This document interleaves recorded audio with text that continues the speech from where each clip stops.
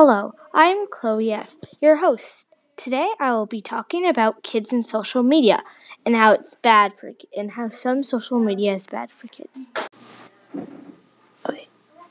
In my opinion, some social media is bad for kids to use. An example of an app kids maybe shouldn't use is Twitter or Facebook. Reason 1 is that kids sometimes do bad things online without their parents knowing. Kids go on inappropriate websites and post bad things, and their parents never find out because they might be lying and say that they are doing good and responsible things online. Reason 2 is that kids sometimes cyberbully other kids or people and hurt their feelings. They say bad or mean things to other people online and post bad comments on videos that might hurt someone's feelings.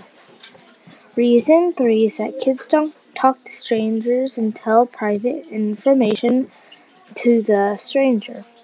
They talk to strangers online, and the stranger might tell them to tell their personal information from their parents. For example, like the credit card number, their name, their phone number, and their email, and their bank account. And the children might tell all of that to the stranger so they can hack the account, their parents' account.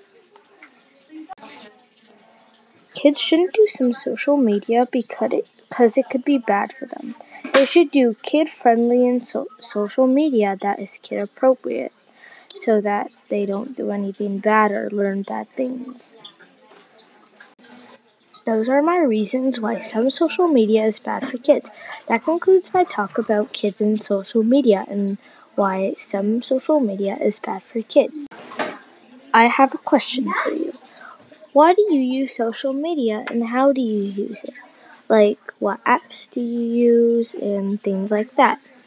Maybe think about that and make sure you're using good websites, not bad ones.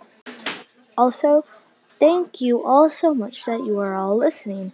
I couldn't have done any of this without you. Again, thank you so much. I hope you have a great day. Goodbye.